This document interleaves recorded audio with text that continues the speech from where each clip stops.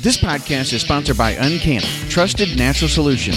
Uncana is a leading voice of advocacy for CBD in the veteran, LEO, and federal communities. Veteran-owned and operated, the Uncana team is actively fighting for DoD access to CBD with political pressure, community support, and a simple message.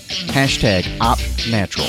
Uncana is vertically integrated with industry leaders from seed to sale, supplying premium, small batch products to America's best.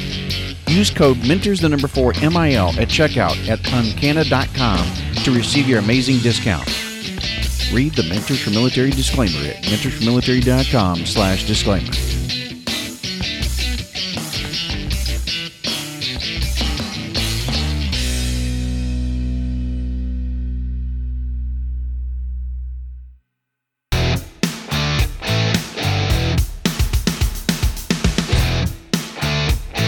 This is the Mentors for Military podcast.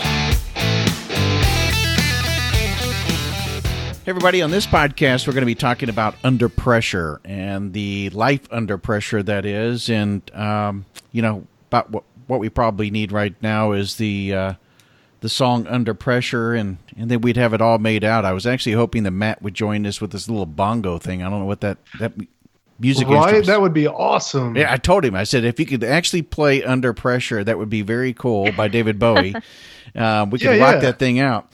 But performance anxiety or working under pressure is really no joke. And so if you've ever stuttered when talking, if you've ever forgot your next move in a movement to contact situation, if you've ever humiliated yourself on your first date, well, you know your body has just sabotaged you into a high voltage situation. So it's people with cognitive ability, though, or more working memory that's been studied to find that they choke under pressure the most. And that's the opposite of what most people would think. So pressure makes high achievers perform more like their lower achieving counterparts. Anxiety eats away at their resources. And I thought that was really interesting because in a lot of cases, people believe that if you really train and you get your muscle memory down, that everything will be fine. Well, in many cases, that's true, but you'll also have those situations where those high achievers and those people who have the more cognitive ability, more working memory, will still run into situations where the body in a high stress, high anxiety situation will still turn on them. Well, I kind of like the fact that you brought up the whole, it's like the first date scenario. That's kind of a fun one, I think, to always venture through first here. Because, I mean, honestly, I can remember coming to, my first platoon, first ODA, and probably the ODA was probably the most interesting one, I would say, just because I remember watching a guy across the hallway have his stuff just hurled outside of the team room. And, I think I was barely 23. I just turned 24 when I was getting to 094. And I remember thinking, holy crap, I hope I don't end up like that. And sure enough, my team sergeant comes up to me and he goes, yeah, their 18 Chuck didn't do so well over there. And he was like, what's you're an 18 Chuck, right? He's like, yeah, don't be that guy. Nice. And I was like, not a problem, Sergeant. And I had a really great team. There were a lot of meat eaters on our team, and I fit in well to a degree as it was already, just because I knew to keep my mouth shut and my eyes and ears open. But every day is selection, is like what we say, and it's true. I mean, you're always being assessed, you're always being watched, and even when you don't think anybody's watching, somebody's watching. Yeah, I remember feeling a similar situation. I was in Worldwide, and you'd see these guys coming back from RIP. So I'm just waiting to go to Ranger selection, and hoping I can pass, because we don't have a whole lot of information when we get there. And you see these guys that are failing or quitting, and they got blood rings around their boots from walking too far, or they're just dragging their heads, because they've been shamed so hard by the cadre for, messing up as bad as they did or whatever they did. So I remember feeling a lot of pressure not to be that guy. At the same time, you couldn't always talk to those guys that didn't make it, so you didn't know what they did wrong. So you couldn't really anticipate the pitfalls, but you're already there. So you just got to go and stand on the line, right? Well, these are the type of things that even affect, the best of athletes. I mean, they can train, like we said, as much as you want, but, stress also is not necessarily a bad thing, right? I mean, at the right level, stress is a good thing. Stress means you care, really, is what it comes down to. It can motivate you. It can make you work harder. And you can use stress to your advantage. Recognize the physical symptoms, like a rapid heart rate, shallow breathing, and remind yourself of those stress values and use that to your advantage if you know actually how to use those types of tools to help you even get better. But it also can be a way that can really destroy you and your body if you let it overtake you over time. Yeah, I agree with that. I kind of see stress as a fight impulse. It's sort of a warning, like fear. It means be alert. When you're afraid, be alert. Go into things with your head up on a swivel. When you're stressed, it's time to start fighting because something in your life isn't right. Something's causing some kind of friction, and you need to overcome that. And if you just sit there and wallow in apathy, then your strategy is to hope that it goes away, and you're just going to have to accept whatever circumstances deal with you. So I always use it as a marker for me. Like it's time to fight. It's time to redouble my efforts. It's time to reassess my goals and reassess whatever my techniques and tactics to get through whatever situation I'm in are the ones that I'm using. So. Yeah. You bring up the fight or flight too, and I think it's funny because my wife gets on to me pretty bad at times because I can be pretty fighty. There's not too much flight unless it's like something overly emotional, and I'm getting better as the time goes on, but and as I become more aware of those things or whatever. But it's funny because you start, you back baby into a corner and. I'm not a big fan of that. And so I'm like, all right, it's time to put up the dukes and start getting my way, find my exit. How many times, though, have you seen those individuals that are like even kill, though? I mean, nothing ever stresses them out. I always kind of worry about those guys more than anybody. Right. I think I'm usually that guy. And let me tell you, it's all an act. Okay. Like inside, I'm a little teapot blowing my whistle. But outside, I might look cool. You're beautiful. I like the way you did that move too. Yeah, I like the way you did the little teapot act there. I've been practicing. I think it's back into us expecting more from ourselves. So, like you said earlier, he was getting ready for a ranger school, and he saw a lot of people not make it. So then there's that pressure that you add to yourself. Nobody's really telling you anything. You just start overthinking and stressing yourself because you want the best for yourself. And you see this in a training environment, especially if you have the opportunity, maybe like you, AJ, that sits back as an instructor and can actually witness this from the students that are going through the program. You can start seeing individuals, if you're able, again, to take the time to evaluate as a leader, going through specific stressful situations, or you want to apply stressful situations to them to see how each person is going to react differently. And it's a great lesson or a great opportunity for a teaching moment to say, hey, listen, things are not always going to run as smoothly as the games that we play on Xbox and PlayStation. There's going to be these high level, high anxiety type of situations where everything and anything is going to get thrown at you, and you have to know how to react and how each of you are going to act differently, especially if you're on a team. Mm-hmm. I think you hit it on that. We have to know how to react. During our training, we have our final FTX, and they do their op order prior to any mission. But nothing ever goes according to plan. So it's their job as leaders to come up with an alternate solution on the spot, and that's make it or break it. Your team's either going to fail or they're going to pass. What is the saying that you say, Eric? 2 is 1? Yeah, 2 is 1 and 1 is none. So, I mean, I've always got a contingency plan. And, I mean, not that I need it anymore, but even when I was like in the dating world, I was like, nah, if girl X doesn't work, I guess girl Y will be the next. Or, hey, if school X doesn't work, I guess school Y will be the go-to, and so on and so forth. And I joke about that, but I mean, like, you have to realize that at the end of the day, the only person that you can control is yourself, and the only situation that you can control is how you choose to feel. And I went through some classes before with regards to just like how to understand how to manage personalities better that were on a team, or I mean even in your personal life. It was, you can say that certain people, spark a certain emotion, but ultimately you choose to act upon that emotion. Mm-hmm. And what I mean, like I can say is like, Robert, you make me happy, and AJ, you make me mad, but that ultimately I'm the one that chooses to either feel or not feel those certain ways. And it's how you react to it too. Like if you have a negative mindset, you're going to react in a negative way. If you have a positive mindset, it's going to be totally different. Absolutely.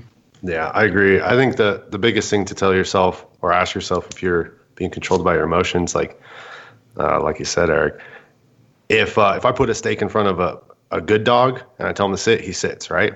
Now he wants the steak just as bad. I've created that. It's my fault the steak's there. And if I put a steak in front of a bad dog and the dog eats it up when I tell him not to, then that's a bad dog, right? So are you a good dog or a bad dog? Are you in control of your emotions or not? Because there's all these external factors. Yep. There's the cheeseburgers and the women or the person you desire, the job that you want, or the person, whatever it is. And the guy that pushes your buttons, he's always going to be there. And if he goes away, you'll find a new one. So how are you going to handle that? You be a good dog or bad dog, man? Or I have to tell myself that a lot. When you think about the combat situations in a high stress environment, when you're out on the other side of the wire and actually in a mission environment, nothing is probably going to go totally to plan. There's going to be those situations that's going to arise that you've got to make sure you know how to handle the situation. Let's say, for instance, the visibility is really bad or not what you expected when you arrive. Whatever the situation may be, how then are you going to react? Move the either the people that are around you to the right situation, or put yourself in the right situation, because it could literally be a life or death. I think it falls back into most definitely. Making a decision is better than no decision in that point. You're so stressed and the body just goes into shock and we just freeze. Well, we have to make a decision on the spot. It's better than just having your team just sitting there and not reacting to anything. Well, even with that, as you bring it up, AJ, is if you choose not to make an action or you choose inaction, it's still an action. If you choose not to make a decision, it's still a decision, Yeah. I think the most important thing to remember is if you don't do anything, you're okay with how everything is right now. Mm-hmm. So if you're feeling stressed and you feel like you can't get up and move. I was in a situation like this. We were out in, I don't even know what province anymore, way up north in Afghanistan. And I was at a blocking position, and our platoon had started to move through this village, and they were separated into two assault forces, one on the north side, one on the south side. And the north side was engaged. And so I thought, okay, I'm going to head over there, do some sniper work, help them out. And then the south side got engaged, and then they got engaged in the middle. So now all of a sudden we're completely engaged. And I'm like, I can't hear which fighting is worse. They can't tell me anything on the radio because they're managing their small units. And it was probably the only time I've ever really felt frozen or indecisive, because where do you go? Where are you the most needed? And you can't tell, you have no input. It's the middle of the night. You're in this hostile village that you're going to have to walk through alone to get to where you're going. So, I decided just go up the middle, do something. And whatever firefight dies down sooner, I'll go to the other. And it worked out okay. Nobody died. Thankfully, well, none of us died. So, well, you think about the fight or flight that you mentioned earlier, though, Paul. I mean, that's a huge part of the brain where, it processes memory, interprets emotions, and makes what are often inappropriately called gut decisions. And at that moment, you have to make those types of gut decisions that you're describing. And I think it's really important then to know how to clearly take control of that situation, because you're never going to know that fight or flight unless you get in that moment. And somebody puts you in that high stress situation where you feel like it is your life or someone else's life and your life that have been put in that. We don't always do that necessarily in a training environment. Sometimes it's hard to really get our troops to that level, the people that we're leading. And it's not until combat, until we find out just what some people are made of. But I think it's not just about being in combat or being outside the wire. I think it really falls in every aspect in our life as well. You have people that are in an office and they're taking too much on their plate, and they end up getting overstressed, overwhelmed, because they just constantly say, yes, I can do this. At the end of the day, they can't. So it goes back to basics, fight or flight. You're either going to take care of it or you're going to ask for help, right? Yeah, most definitely. I've seen this in all walks of life, whether it was in the military or in the private sector. And I mean, you can see it in the corporate side. You can see it even, in skills trades and stuff, when things don't go necessarily as planned. In a lot of cases, individuals are put in stressful situations, either like you're mentioning, because they may take on more than what they can really handle at the moment, or they're put into positions because of their level of experience and everything. It's assumed that that individual can handle that situation and handle that level of stress. I used to tell my kids as they were looking at going into the job market that there's a reason why people make a lot more money as you begin to progress up through the ranks of the private sector. And the reason why is because the level of stress and the level of commitment and dedication to that employer increases as you begin to go up. And so because of that, they think that the way they being the employer thinks that the way that they can help you with that is to compensate you through money. Or benefits, and that's going to take care of it. If we're not taking care of ourselves outside of that, it's really easy to fall into prey into depression, anxiety, and the other body aspects that's going to start taking control over you, and you don't realize it until it creeps up on you rather quickly because you may not be noticing the signs. I've recently noticed that the Air Force has shifted in that matter where, yes, one of our core values is service before self, but never before family. So coming in, it's service before self, service before self. And I can relate to this because when my mom passed, we were low manning. And I got 3 days off and I had to get back to work. But I wasn't taking care of myself. I didn't have the time to grieve. At home, I wasn't doing well, but I was still going to work. And that really led me into a bad position. But now the Air Force has gone more into take care of your stuff, take care of yourself, because if you don't take care of yourself, then you can't do the mission. If you need time off, let us know. And they've become really open about that. I'm really thankful for that because before it was just, oh, well, that's too bad. That's the Air Force. And then when you're out doing the mission, you're just not mentally prepared because your mind isn't there. You're worrying about other things that you shouldn't be worrying about when you're on duty. Yeah, and I think that's an evolution that's finally coming around with the military in general, because I know I came from the society, especially in the soft realm, that, if you even hinted at you were having some sort of issues with PTS or whatever, boom, you were gone. And I know that I've hit on this before. And I mean, I know for myself personally, I lived in denial for years of the fact that I was dealing with stuff. I'm not going to lie. I dealt with nightmares just last night or whatever, and it sucks. But I mean, and it's one of those things I've learned how to deal with over the years, but because I finally got the proper treatment for it. But at the same time, I remember my father passed away pretty soon after I got back from OEF1 after I had just graduated SFAS. And I think I had 5-6 days to take care of business, and then it was back to the field for a month, and then I headed off to the queue, and the rest is history.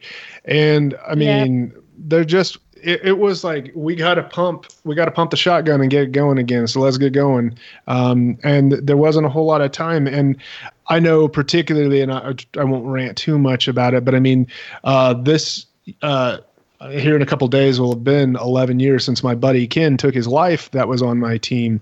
And I remember trying to deal with him several times. And even as, well, I didn't understand it quite as well, but probably a year after I was on my team, we were on a J set, and I had already had a couple of deployments, but still I was pretty young, and so I was keeping my mouth shut. But Ken had shared with me and one of the other ACOs on my team, like his journal from OIF1, where and he was the medic that was working on Kelly Hornbeck when Kelly got killed in there in Baghdad. I believe it was Baghdad, if I remember correctly. It was either Baghdad or Mosul. But like some of the things, the recounts that were in those diaries, and then on top of it, the stuff that Ken had gone through and kind of put himself through as well too.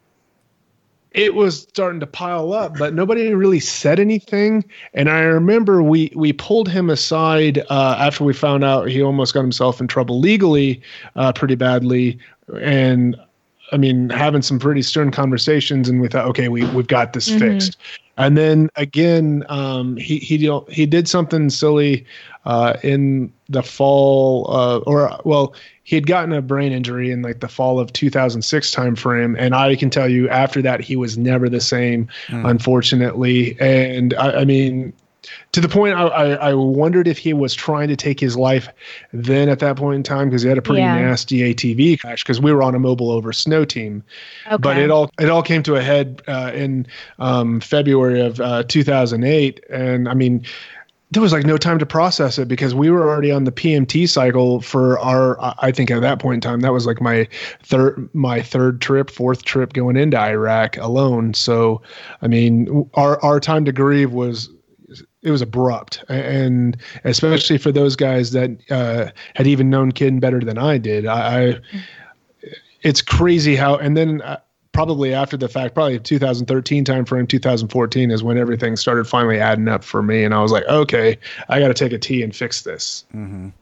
Well, you know, what's interesting is that a recent study revealed that 80% of employees complain of experiencing pressure at work, and nearly 60% want to quit their jobs because of high stress levels. Now, that's not even in the military. We're talking in the private sector here. So, you know, when you think about leaders and trying to see the signs or see what's going on in people react very differently to stress, and each one of us have to know as leaders what our capabilities of our personnel are. And it's somewhat difficult too, because first you got to manage yourself, right? You got to make sure that you're taking care of yourself and learn how to build that internal capacity to cope with the pressure by pivoting from negative to positive, from stress to coping, and from panic to assurance. And then you got to make sure that you're not putting too much pressure on yourself as well as the people that you're in charge of. You're controlling your own expectations, and you're controlling the expectations of the people that are below you. You're staying focused and alert, when you're thinking about keeping your mind firmly focused and completing the task at hand and making sure that it's a very focused, driven approach. And then quit worrying about perfectionism, or zero tolerance, as a lot of people like to call it. You know, you got to make sure that you allow people to make mistakes, and you allow yourself to make mistakes. You don't hold yourself to such a high standard that you don't realize that, you know what, I'm going to make a mistake, and mistakes are all part of learning. And then sometimes I hate to say it, but you got to look at like the 80-20 rule. What's right 80% of the time versus 20% of the problem or something, so that you're focusing on the bigger chunks and the things that you can probably, take care of that's manageable, and set a clear boundary and stuff. You know, there's many other things that you can do for yourself and for a leader, but that's some of the big tips to make sure that you're not holding yourself to a bar or an expectation that you really can't manage. I think it's important to point out, like you said, it's not just a combat situation that can create this. I've found actually more stress in my civilian life since I've transitioned than I ever did in combat. Now, it's not the same, because I know I'm not going to die, but I also don't have a platoon full of Ranger buddies that are going to back me up. I don't have a first sergeant who's been doing exactly what I've been doing for the last 15 or 20 years that knows all the pitfalls I've been through. My support apparatus is reduced very, very, very much. Yeah. Post-military. Well, and I was thinking about that. You expect it, right? You expect stress in the military. You expect your friends to be injured or hurt, or yourself to be injured or hurt. You expect to have to go and do terrible things and see terrible things. But I didn't expect to be homeless for the last month, because my apartment flooded and now the whole thing's being gutted. You know, and I was not ready for that. And now I'm finding myself How in a did very you not stressed out plan situation. for that, Paul? Yeah. I mean, I've got my emergency savings. I'm spending that, but no, I and mom's basement is always cool, right? Yeah, my basement's actually really cool. No, it's not too bad. Paul, I wanted to touch on something that you brought up there, is the support system thing. And I was talking to a friend of mine, Aaron, the other day, and I said, why don't we as transitioning vets that are going into corporate world, and I mean, this can happen for anybody. It doesn't have to be a veteran that leads this or whatever, but we have yet to really establish those support systems. Things are starting to change in those environments because, we're feeling empowered as a veteran community, and as a people to work resiliency. But I think that's something that has to, it's going to take some time, and obviously, because, that's going to be a shock and awe to some people that are in the corporate world that have been like, there's there's like it doesn't necessarily need to be like the FRG or something, but like there's some sort of a professional development system where we go and hang out for a little bit. It shouldn't probably be on beers or whatever, personally speaking, but like something that provides us an outlet. And then the other thing that I was going to come back to Rob's stuff was resiliency. Mm-hmm. Although we train upon resiliency, I don't see people utilizing resiliency as much because we've kind of become I'm not going into the millennial thing because I think that's dumb personally. I don't like those labels, but our resiliency with regards to entitlement versus accountability and ownership of like ourself first off, and then what we say and what we do to help ourselves get through these things, because I think that everybody's always talking about the good old days or whatever, and they're not always that great of good old days. But at the same time, there were tests of, willpower and stuff that were very, very vital for people that we're not seeing as much of these days because, we're relying on somebody else to always take care of us. And that's not how it should be. Yeah, what is it saying? You're doomed to repeat history if you don't learn from it. You're doomed to continue living in the same cycle and causing the same pain, the same problems. And so, yeah, there's a lot to be said from the past and the way that we did things previously. I think that if you put yourself in stressful situations and you learn how to work and better yourself in those types of situations, that's great. But I think that nothing's going to prepare you for that moment that's going to be at its peak. It's just going to be hard to try to do in a training or a preparation type of environment. People can throw some stuff at you, but when the bullets are flying, and I mean whether it's a boardroom or in a combat situation, you're going to really find out what the people are made of. You're going to find out what those team members are made of. And Paul, you alluded to the fact that when you get out of the private sector, you may not have that nucleus that you had. That is one of the main things that people find when they transition, is that team environment that you had, that nucleus that you had of people taking care of one another, truly taking care of one another. And when you get in a combat situation, it's not always for mom, apple pie, and country, it's for the guy next to you. And so, right. You don't have that when it's out here in the private sector, because it's, in a lot of cases, it's everybody for themselves. And so it is one of the things that can cause a higher stress level, more anxiety and depression for people making that transition. You can't prepare for that. You just got to understand that those are the things that you may face. And there are ways in which you have to, if nothing else, work on techniques to deal with your own anxiety and stress, breathing techniques, quiet time. I know if Matt were on, he'd be probably talking about yoga at the moment, and that type of stuff. I really love his take too on it. Yeah. And so, I mean, there's a bunch of different ways, and maybe what we can do is talk about some of those ways in which we can help alleviate or remove some of the stress. What are some of the ways in which you guys do it? So I like to always have a backup plan and a contingency plan and a tertiary plan, for certain things, and that just shortcuts some decision making. I as soon as I move to a new area, find somebody that can take care of my animals if I need somebody to take care of my animals, and obviously emergency savings, and then you got to figure out if I'm going to be displaced from my home. And the only reason I really thought about it when I moved to New York is because I had some close friends and they've got horror stories about Hurricane Sandy, and I thought, I'm moving right there to the epicenter where that was. If shit's going to hit the fan, what am I going to do? And I'm going to bug out to Colorado because hurricanes aren't big enough to hit Colorado yet. So that's what I did. I tapped into the emergency savings. I called my friends that could watch my animals. And, I got back to Colorado and everything's sort of on an even keel. Now I'm really stressed out because all my possessions are scattered and all of that. But I don't really have to worry about, how I was going to get out of the situation. I'm just trying to figure out how to get back on an even keel. And I think that that's the biggest one. The other thing I try to think about, we used to think of mental health as a sort of brawn that you had, and you should toughen up and you should redouble your efforts and try harder. And what we're finding out, and this is scientific, is that mental health, it's a resource more like money. And if you don't have it, you can't make it. You have to conserve it, and you have to spend less on certain things so that you can focus on the things that are really important so you can get through this stressful situation. So thinking of my mental health as a resource and thinking of my mental energy, my daily energy as a resource, that is finite versus I'm just going to gut it out and I'm going to fight as hard as I can until I'm on the other side has really been helpful because I'm not fighting when I shouldn't be.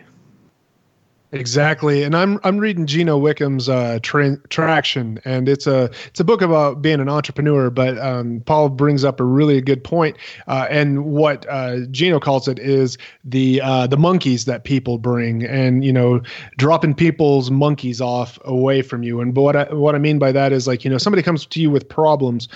Sometimes there's only so many problems that we can process, and going back to like the bank account theory, of transactions and so on and so forth. Sometimes you're taxed, you're done, you don't have any more to put in the bank and withdraw or whatever. And so be mindful. I try to be mindful now of the monkeys I drop off with, like a commander or my sergeant major, and then, or my bosses or whatever. And then the other thing is like, be mindful of, like, what monkeys are actually worth tackling for somebody. I mean, and that's going to be a case by case basis. There is no cookie cutter answer, but obviously there's going to be frivolous monkeys opposed to, hey, I've got to handle that monkey, whether it be, somebody else's crisis or your own. There's a video on YouTube that comes to mind. It's called A Valuable Lesson for a Happier Life. And it's about a teacher that goes into a classroom. He has a jar and he starts dumping in golf balls. And he asks the students, is there still room in here? And everybody says, no, it's full of golf balls. So he gets pebbles and he throws them in there. Well, is there room in here now? No, it's got pebbles and golf balls. And then he goes on to sand, and there's still room because then he ends up putting some liquid in there. But the point of that video is that there's going to be big problems and there's going to be small problems. But you need to focus on what's important because there's always going to be room for better. And your happiness is going to be determined by what you put effort into, right? And so I really like that video. Yeah, I've seen actually that used in so many different scenarios, and for people who haven't seen that perform, that actually is kind of eye-opening, and you can see really how much you can take on, or a person can take on, that they may not realize because they've never been placed in that situation. I think for me, looking at high-pressure moments, you got to look at it as, is it life-threatening or not? And I used to ask people that because I guess that goes back to the military days of, if it's not a life or death situation, we just need to paint this for what it is. Let's make sure that we're distilling it down to its simplest form. Is there something here that we can look at more as a fun challenge as opposed to a high pressure moment, or what you believe to be a higher pressure moment? The next thing is just looking at, like, is it a good opportunity? Is it an opportunity for or a challenge versus an opportunity? In other words, is it something that I can take on as something new and learn and go and get additional knowledge to help me handle this situation and make myself better, or that I can help somebody else through reading books or, giving them mentoring or guidance and stuff to help them move forward? Is it that I'm focusing on the task, or am I trying to look at the outcome too? So am I focusing on the little bits and the things that I can control and not, trying to always think about the end game and the things that I don't necessarily have control over? So again, what is it that I can actually focus on? Is it more of the task at hand and not the outcome? And then, trying to take control of the things that you can take control of. Yes. If you try to put too much emphasis into trying to boil the ocean, it's just never going to work out. So what are the things you can control? What are the things that are out of your control that somebody else has a decision or makes those decisions for you? Then let's just again, distill it down to what is it that you're actually trying to control, and versus those things you're trying to control that you have nothing to do about. Start leaning then back on your back successes. What were the things that you did previously that helped you through a similar situation, or that a mentor or a friend or somebody had a very similar situation that you can lean on and think of their experiences of, these are the things that I did, or, that may be able to help you, Robert, in this type of situation. Or, hey, I know this doesn't sound the same, but I had a very similar situation in the past that I did this type of action and I came out of it. And so what that starts doing is giving you the confidence that there was light at the end of the tunnel, that you did make it through. It wasn't the end of the world, you know. Get in touch with your senses. What are the things that are driving you crazy or making you have high anxiety? And figure those things out. And again, what are the things that you can control? I've shared on this podcast before that I was in a very high stressful situation and a very high stressful position at one time, to which at the end of this, my son-in-law even made a comment to me after several weeks of being away from it, that it's good to have you back. And not even realizing that I had been gone mentally for so long and focusing on something that was very stressful, that was not necessarily putting the emphasis and the attention in the right area that I should have been placing into it. And so I think these practices and these things I just mentioned, honestly, you know, you can do things like breathing techniques and stretching and get up and walk around and step away from the moment or the things that's happening at the moment so that you can clear your brain. But just the little things. What is it that you can take control of? What are the lessons that you learn beyond this? What are some of the things that you're feeling right now that you can control? Those little things, I think, go a long way. Or even just talking with somebody. Sometimes, you know, getting stuff out instead of bottled it in makes you feel 1,000 times better. Yeah, most definitely. Yeah, I think it's important if you find yourself in a high stress situation, especially in the civilian side, it's really important to reach out to the people you trust, you know, that you seek advice from. Like, don't be embarrassed. I do that all the time. Like, I don't want to face somebody with this problem. I don't want to bother somebody with this problem. Mm-hmm. It costs them a conversation. It's real easy. And, you know, don't forget to recreate either. And that video AJ was talking about, you know, at the end they pour beer in there. There's always room for beer with friends. You know? Sometimes you need that. Sometimes you need to stop looking at whatever you're grinding up against. Take a break, get to the gym, have a cheeseburger with a friend, something like that. Let's sit back and see. Cheeseburger sounds amazing right now. I just had one. It was I really kid you good. not. And this is kind of like off topic, but it kind of has a little bit to do with it. It was like staying with this, and like I had to call my wife last night because I'm really trying to stick to my meal plan and stuff. And coming to this, I was like, because I've realized that like my mental health has been severely impacted by, you know, the nutritional choices or lack of nutritional choices that I had been making for like the last couple of months, because kept making excuses. I drive like at least 3 hours a day from work or to and from work. And I mean, you again, monkeys start piling up, and I was like, you know what? I started letting things go. But in the last like, you know, week and a half, I've noticed like, I mean, I've dropped 10 pounds. I have the mental capacity to answer questions. I'm not nearly as short at times when I am a little bit tired or whatever, or when it's later in the day.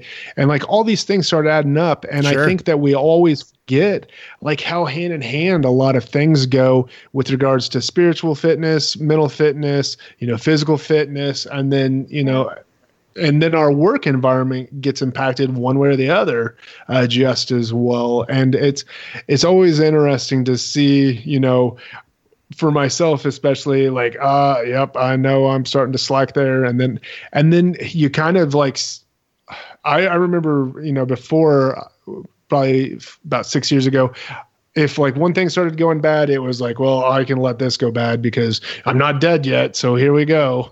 and I would do some stupid stuff. And since that point in time, it kind of makes you think, okay, I got to give forgiveness to myself, I guess. And I know that maybe this is kind of off the subject a little bit, but at the same time, it kind of ties into, you know, how do we maintain this state of capability and awareness so that way we can continue being the person that we really want to be, not just aspire to be.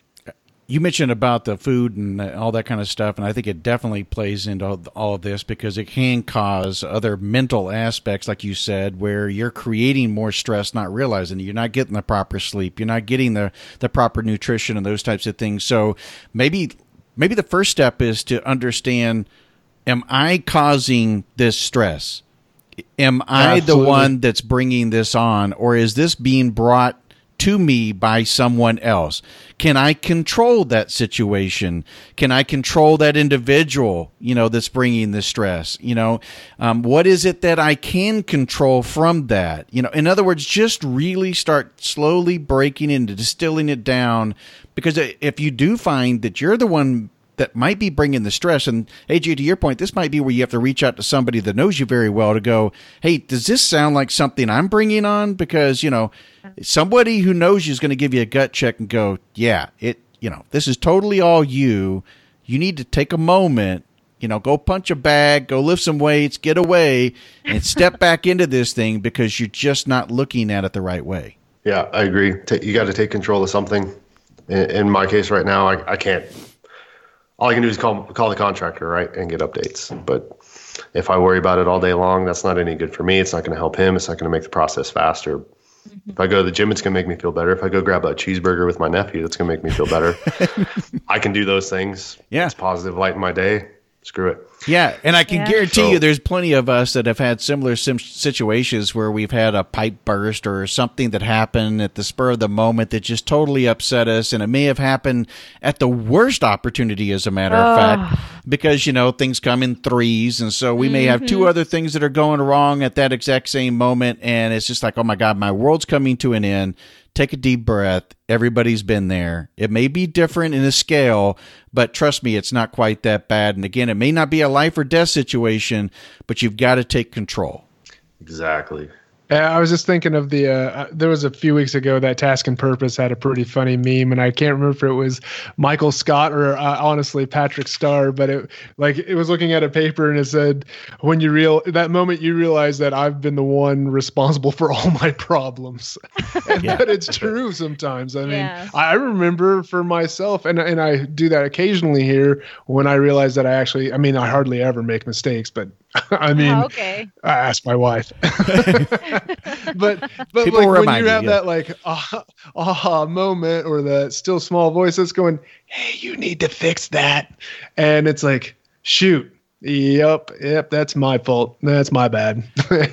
Yeah, and this applies to everybody. It doesn't matter whether you're military or civilians, because you may have some crow pie. Yeah, sometimes you may find out that NCO or that officer or whatever that you think's given a hard time, that's actually coming down hard on you. Listen, they're coming down hard on everybody. You just may not witness it all the time. You may be calling yourself out and giving yourself a harder situation, when the reality is it's being spread. The love's being spread, to everybody. But you're not in their situation, so you can't tell.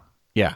One of my daughters, most of the kids honestly are superstars at like whatever sports they put their minds to that I've got. And I know I'm very biased to that, but my daughter comes up to me, I think it was last fall or last summer. And she was like, the coach is really riding me, and I don't know if I want to continue doing this, or if I'm not fit for this. And I pulled her aside. I was like, look, I had the same sort of instance when I was playing football in high school. I was nowhere near the level that you're capable of playing, but I will tell you this, that typically they pull you aside for those reasons, to develop you, not to chastise you or beat you down, but because they expect something better of you, so that way you expect something better of yourself.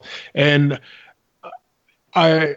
it's hard. We think that our kids are just going to automatically understand that, or our youth, or that our people even that we work with on coworkers as a daily basis. But that's not always the case. And, sometimes if there isn't that like even keel too of like, attaboy, attagirl vice, hey, I'm kind of disappointed in you talks, you got to make sure that feedback is getting there too. But ultimately, like, to use those things, like you were saying, Robert, to be like, hey, I need to push myself a little bit then, maybe, because probably, and more often than not, they see something in you that maybe you don't see in yourself yet. Yeah, she's only 6 years old, though, Eric. You got to remember that. She's 14. No, it's true. So I think, again, some of the things that we've talked about as far as slowing down, trying to distill it, you probably can take on a lot more than what you think you can, using the analogy that was given as far as the bowl and the golf balls and the rocks and everything else. So, don't put too much on yourself, but understand that you can take on a lot more, and that are you also contributing to the factor by putting too much on yourself, or by the the people that you're managing at the time frame? Are you putting too much on them? Focus on the task, not the outcome. Look at the opportunities and everything that you're doing. Think of the high pressure moments more as a fun challenge. Try to take control of the situation however you can do it. And I think you'll come out a whole lot better in the end. Yeah, I agree. I always try to tell myself when I'm in a stressful situation, I need the gym the most now. I need my friends the most now. I need my routine the most. And when you fall out of that, then things really start to snowball. So that's my biggest strategy for stress, is just how can I maintain my daily routine, my weekly routine, because this will pass and I'll get through it.